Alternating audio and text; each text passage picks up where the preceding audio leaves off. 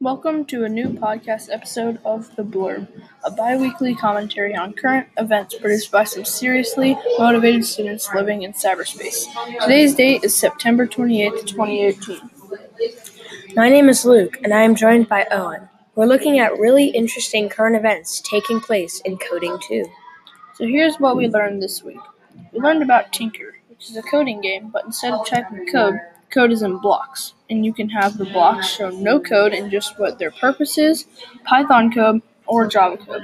This website can be used for beginning coders and people who don't know how to type the code. Our critical question is Tinker really necessary to practice in Coding 2, or should we just go straight to idle and work? We will be right back with our answers after this short break.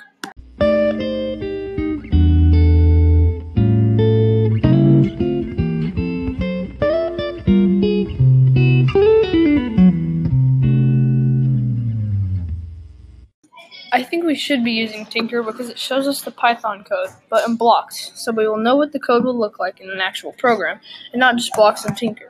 So even though it's teaching us to use blocks, the blocks have the Python code in them, so it is helping us create programs without having to rewrite the code every time we put down a block. So I think it is very helpful. I'm not sure I agree with you. I think that we should be able to go straight into idle or text wrangler and just start working on the code. I believe that in Coding 2, we should be past block learning, and we should just learn how to type the code into the program and allow ourselves to see what happens, instead of just dragging different blocks onto a screen. Another thing that Tinker does not help us do is learn how to fix syntax errors. Because the code is already written out, you just have to add different parameters to it. In general, I think that in Coding 2, we should be able to go straight into the typing of the code instead of just doing another block-dragging website.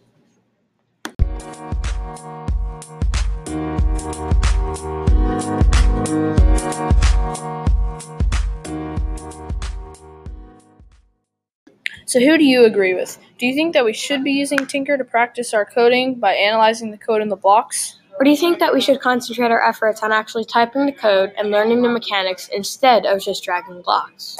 Leave us a comment to share your thinking and join us again soon on The Blurb with Owen and Luke.